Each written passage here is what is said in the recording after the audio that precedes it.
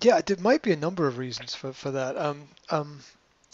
One might be that you don't really need it.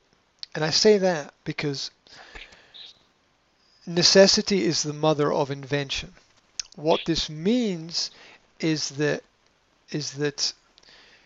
we do the things that we need to do, nothing more. Uh, I love my job. I love my work. I know a lot of people who love their work, but we all need to do it for other Mm-hmm. reasons, as well Mm-hmm. as just loving it. So, um, if we don't actually if we don't actually need something, like we're more intelligent than we think we are. Okay, we're more intelligent than we think we are. Now, what this means is that there's something in the back of your head is telling you it's not important. Yeah. Something in the Yes. front of your head's Mm-hmm. going, yeah, I really ought to get to that. Something in the back of your head's going, nah, don't worry about it. It's really not. And I think we all have at least two voices that kind of we debate with ourselves in our own heads about good and bad, right and wrong, whatever. And if we don't really need it, if it's not obviously gonna make a massive difference to our life, we tend to go, whatever, right, Whatever. whatever. Mm-hmm. Um, so so um, that's understanding want and need, right? It's like you want to read it, but you don't need to read it, so you don't. Yeah, sorry to repeat the same stuff again, but understanding and that's why I said earlier, if you think back, I said that if it's not in your day, it's not in your life. Yeah. And the important part of that is the construct over time. Now here's the example I use with a lot of my clients.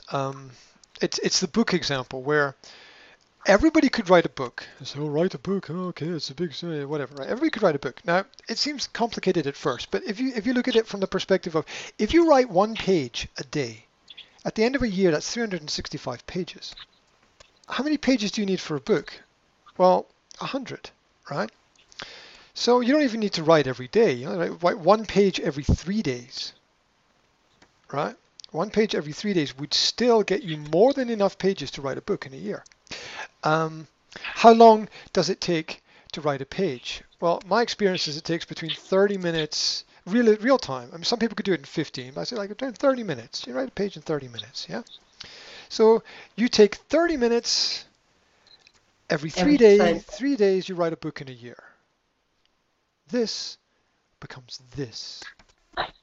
Mm-hmm. The small Mm-hmm. action, which is done and then put to one side or forgotten about, accumulates over time to create something bigger that you can turn into something more permanent. Yeah, it's the old story that the house is built with just one brick at a time, right? Um, so, um, so the idea is to put a little bit in each day, whether you like it or not. I think, from my experience, that that learning is mental fitness.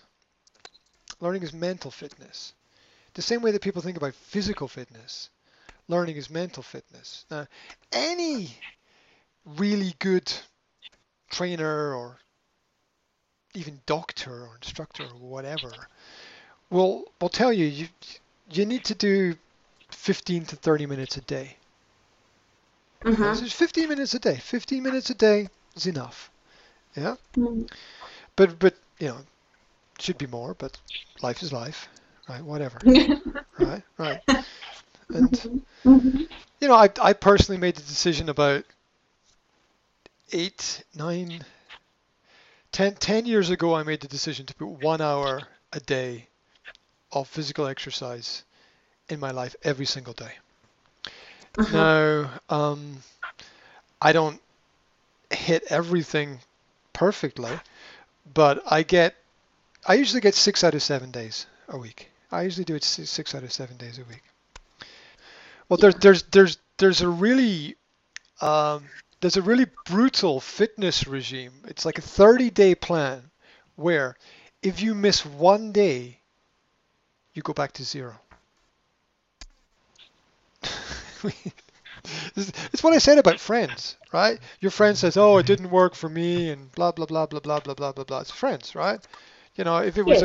if it was a professional person, the professional person would be looking at how to make sure what to feed into you to ensure that the habits continue, because Mm-hmm. um, because we we usually need to refresh things, right? We usually like, and here's a classic example, right? Classic examples are in art with like music and films. Yeah, show me a song where there isn't a similar song that's been written before. Show me a film where there isn't a similar film that's been made before. Mm-hmm. They're similar but different, right? Yes. And and what allows them to continue being similar is the fact that they're a little bit different. There's something new that's there. It's not all new. It's not all different. It's just there's a little bit of something that's Definitely.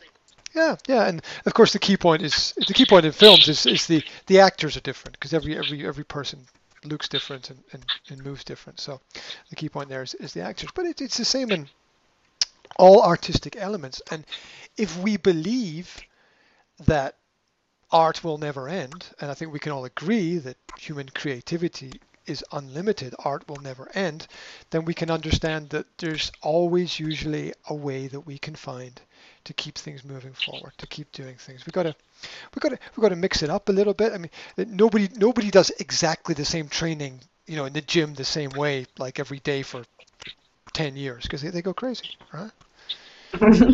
No singer sings every song in exactly the same way every time they sing it. They have to change it to make it interesting for themselves.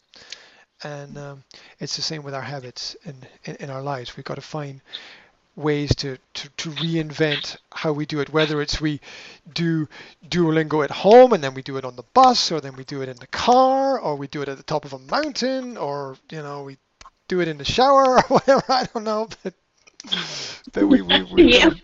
got to find a way to uh, to keep it all to keep the learning fresh. And as a teacher, I mean that's what you're doing with your students anyway, right? It's what you're doing with the children, right? It's a Yeah. constant it's a constant mind game to keep it fresh, to keep it interesting, um, to keep to keep things moving. Um, what we are good at applying to others is usually what we need to learn to apply to ourselves. Most Yes, for work, me. yeah, most work is projection. What this means is the skills and abilities that we have problems with ourselves, we know that we have some understanding of, and therefore can in some way help other people with them. Yeah.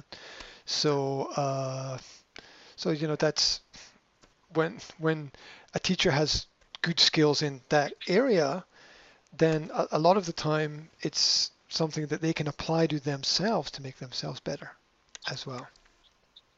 So a lot of learning is just reflecting and understanding what is happening around about us, or what we're already doing that's really good, and applying it to ourselves as much as pouring it into other people. Yeah. Um, so